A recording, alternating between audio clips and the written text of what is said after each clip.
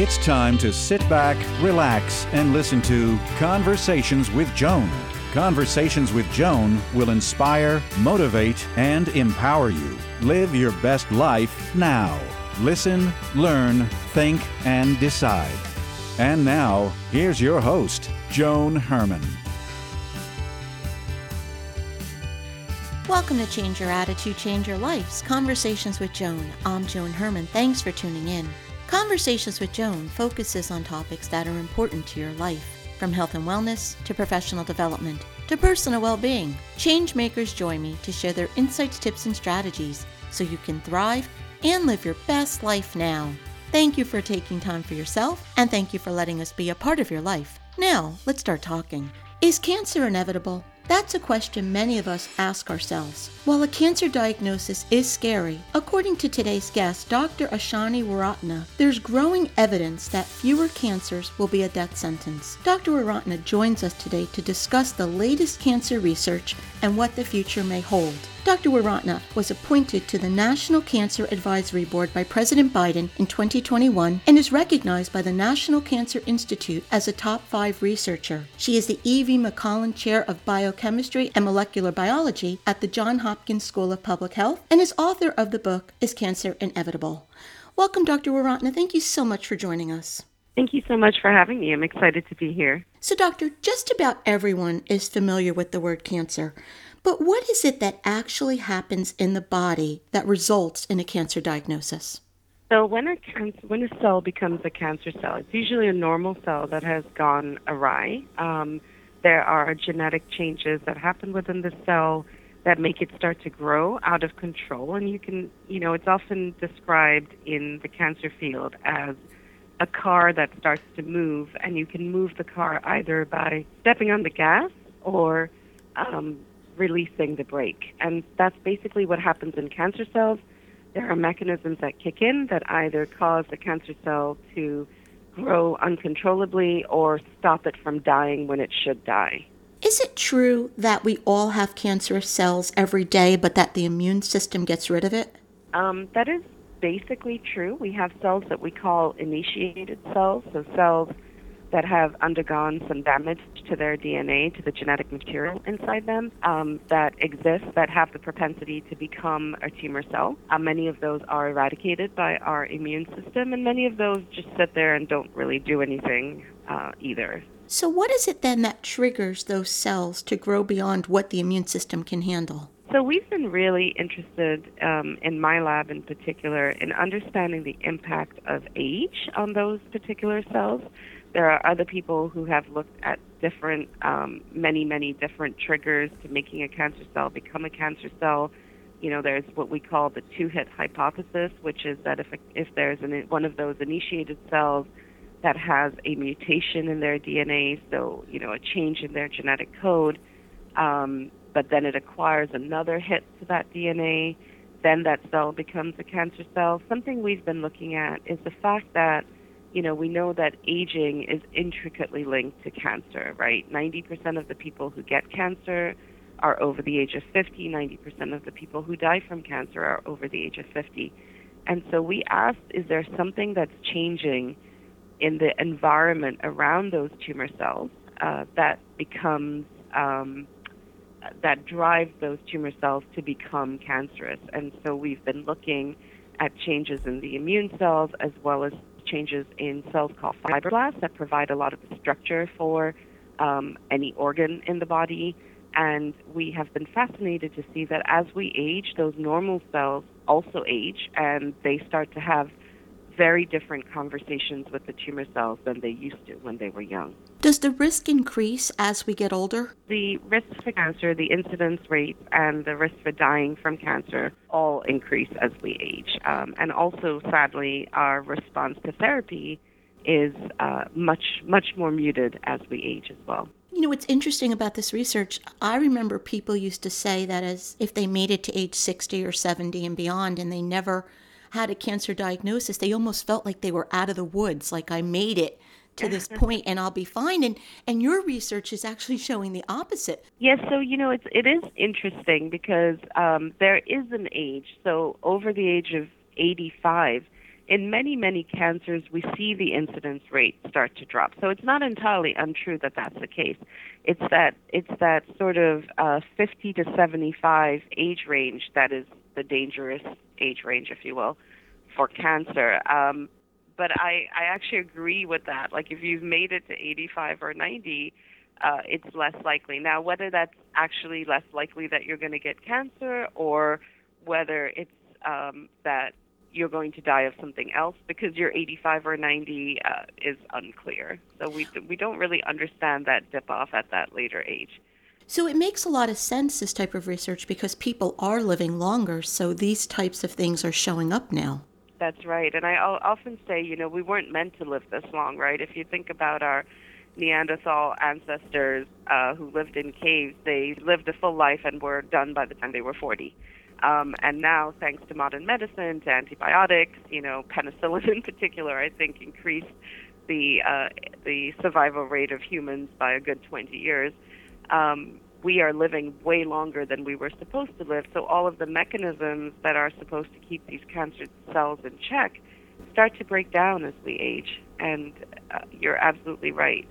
Because we live longer, we're more susceptible to these different diseases and negative outcomes. So you described some of the things that happen to us physically as we age. Are there things that we do in our life, the type of life that we lead, that accelerate that? Yes, absolutely. So, the cancer that I work on in particular is melanoma, which is a very aggressive form of skin cancer. And obviously, now that I've said the word skin cancer, you know that I'm going to say, tanning beds, going out, tanning at the beach. All of those are things that prematurely age your skin. And we actually see that in our lab when we look at the normal cells that are in your skin, when we look at the same signatures in older people compared to young people who've had tanning history, there's a lot of similarities there. So tanning can prematurely age you. Smoking prematurely ages your skin and your lungs and many, many other things in your body. So yes, you're absolutely right. There are lifestyle choices we can make that will prevent premature aging. Which do you think is more important, heredity or epigenetics, lifestyle? So, for example, someone like me, if we have anyone listening who's like me, my brother died of leukemia. My sister and father both died of lung cancer. So looking at me genetically, I would be of a higher risk. But how much of a say do I actually have in determining whether or not I develop cancer? So, that's a really great question. So there are some cancers where the genetics, override everything, right? But there are many like your family history, for example, where there are things you can do to protect yourself. You can not smoke, you can not tan, you can eat a healthy diet, you can exercise. All of those things are going to help lower your risk. Even though you may have a higher risk than others, making good lifestyle choices can definitely lower your risk, and if you were to develop cancer, help you deal more effectively with the therapies that you're going to receive or just the side effects of the cancer itself. So I think, we always advocate a healthy lifestyle. Whether or not, I guess it's the title of the book, right, is Cancer Inevitable? Whether or not the cancer is inevitable nonetheless, I think, is still in question. I've actually seen something. I think it was like a 1 in 2 chance of getting cancer over the age of 50. First, is that correct? Is that an accurate statistic? Yes, it's very high. Okay, Yeah. so if you're looking at a 50% chance, then what does this mean for us? What is the science saying about the future of cancer? Is it promising for healing? Do you think we'll ever eradicate it? So, in a way, it's kind of why I wrote this book. It was during a time in the pandemic where everything felt really dark and depressing. It still feels dark and depressing, honestly. But I wanted to sort of write this book a little bit as a sign of hope because, I have a lot of friends and a lot of family who are not scientists, and they will ask me, well, why haven't you cured cancer yet? You spent all your time working. We never see you, but yet you haven't cured cancer, right? And I tell them, it's amazing, though, how far we've come. So while cancer itself might be inevitable, dying from cancer, I think, is no longer inevitable. And, I've spent almost 30 years researching cancer at this point, and I'm amazed at how far we've come, because we have, we would see melanoma patients coming in the door with a stage 4 diagnosis. 10 years ago, that was a complete death sentence, right? And today, 25 to 30% of those patients are actually surviving 10 years or longer, like basically being cured of their disease. And that is just an absolute a revelation in cancer research. It's the same for breast cancer. It's the same for many, many other cancers, where now we have medications and therapies that are allowing patients to live completely healthy lives, even though they've had cancer. Because of the pandemic, we're all learning a lot about viruses and about variants and how things change. When cancer develops, is it now, and I know each person's body is different, but the mutation of the cells, is that pretty standard, or does that vary as time goes on? So it varies not only from cancer to cancer, but even within cancer types. So cancers that we see developing in older people have a very different mutational spectrum than cancers that we see developing in younger people. Cancers that we see in melanoma look completely different than cancer cells in pancreatic tumors. So it is very, very different, and that's why it's so hard to come up with a one-size-fits-all cure. Even within a cancer type, there are so many different subtypes of cancer. So, Doctor, not only are you a pioneering researcher, but you've also had your own experience with cancer. Can you tell us a little bit about that and what you learned from that on a personal level? Absolutely. So, I think it's a little. I always like to emphasize the fact that my lesion was very, very premalignant. It was not.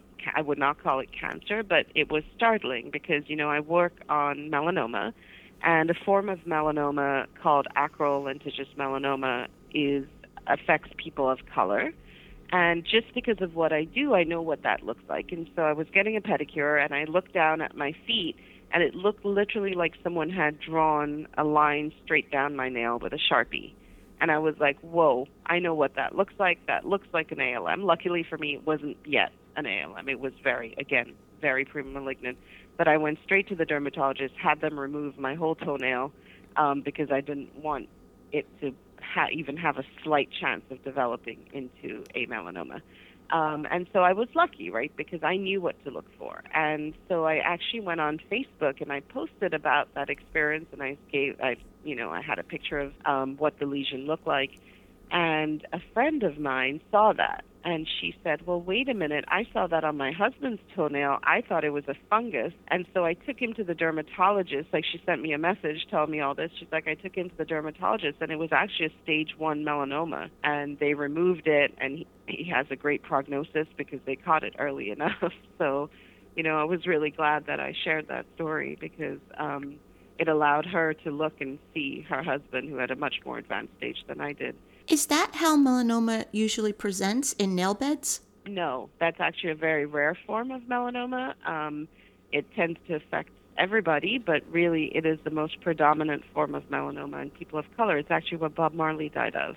Mm-hmm. He had that on his toenail, and it spread eventually to his brain.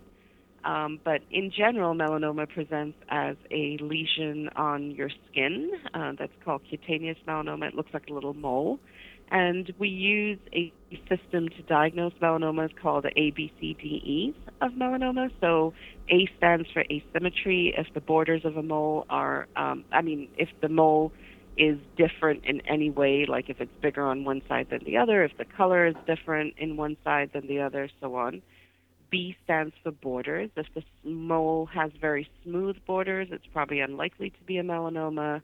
But if the borders are ragged or scalloped, it's probably more likely to be a melanoma. If the color, which is a C, is different, or dark or red, you should get the mole checked out. If the diameter is really large, you should get the mole checked out. And most importantly is the E, which is evolving. If the mole is changing at all, or like it used to be itchy, but it's not, it wasn't itchy before, but now it's itchy, or it was black and now it's red. or the borders are starting to look more scalloped, you should definitely go get that checked, because really early diagnosis is key to a good outcome. So, doctor, it is now pool and beach season. What do you want us to know in addition to what you've already told us about skin cancer? What else do you want us to know? I would love for people to, seek shade, wear UV shirts, white-brimmed hats, reapply their sunblock. I often have people saying to me, I don't want to see you this summer because I look really tan, but I promise I've been wearing my sunblock. And I say, well, you've got to reapply. Yeah, most of my friends avoid me all summer. It's very lonely in the summer. I would be avoiding you too.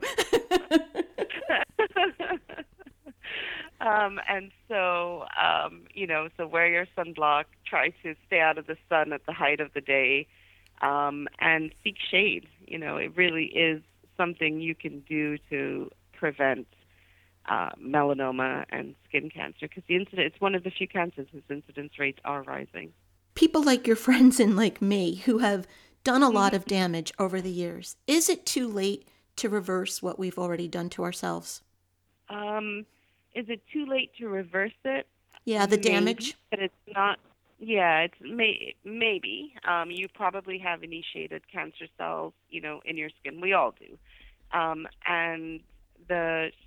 But the truth is that by taking, care of your health, eating right, exercising, cutting down on sugar, all of those are lifestyle changes that can really help overcome some of the effects of, cancer. And again, not everybody, even if you have initiated tumor cells in your skin, not everyone is going to progress to cancer. So it's just like with any other type of cancer, healthy lifestyle, following preventative measures. Even if we've done the damage, we can hopefully stop progression. That's correct. But making good lifestyle choices, we're realizing more and more how important that is. How obesity affects cancer, how smoking and tanning we already knew about. But just, cutting down sugar, there's some great research being done on alcohol as well. So none of this is pleasant news.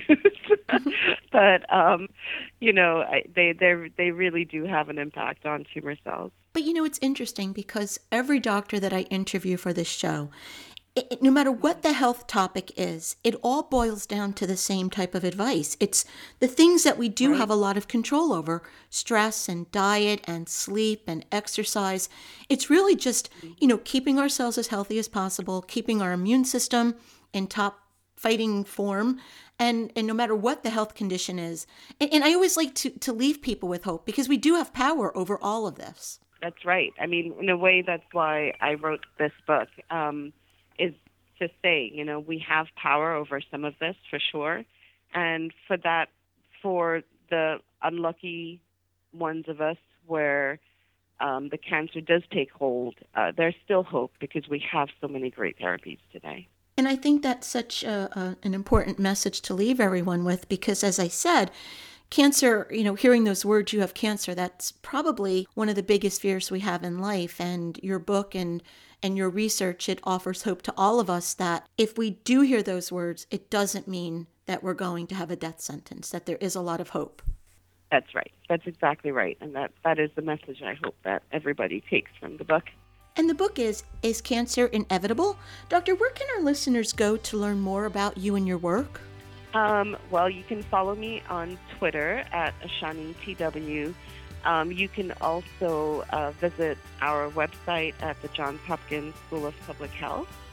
And the book is available at Johns Hopkins Wavelength Press as well as Amazon. Doctor, thank you so much for joining us.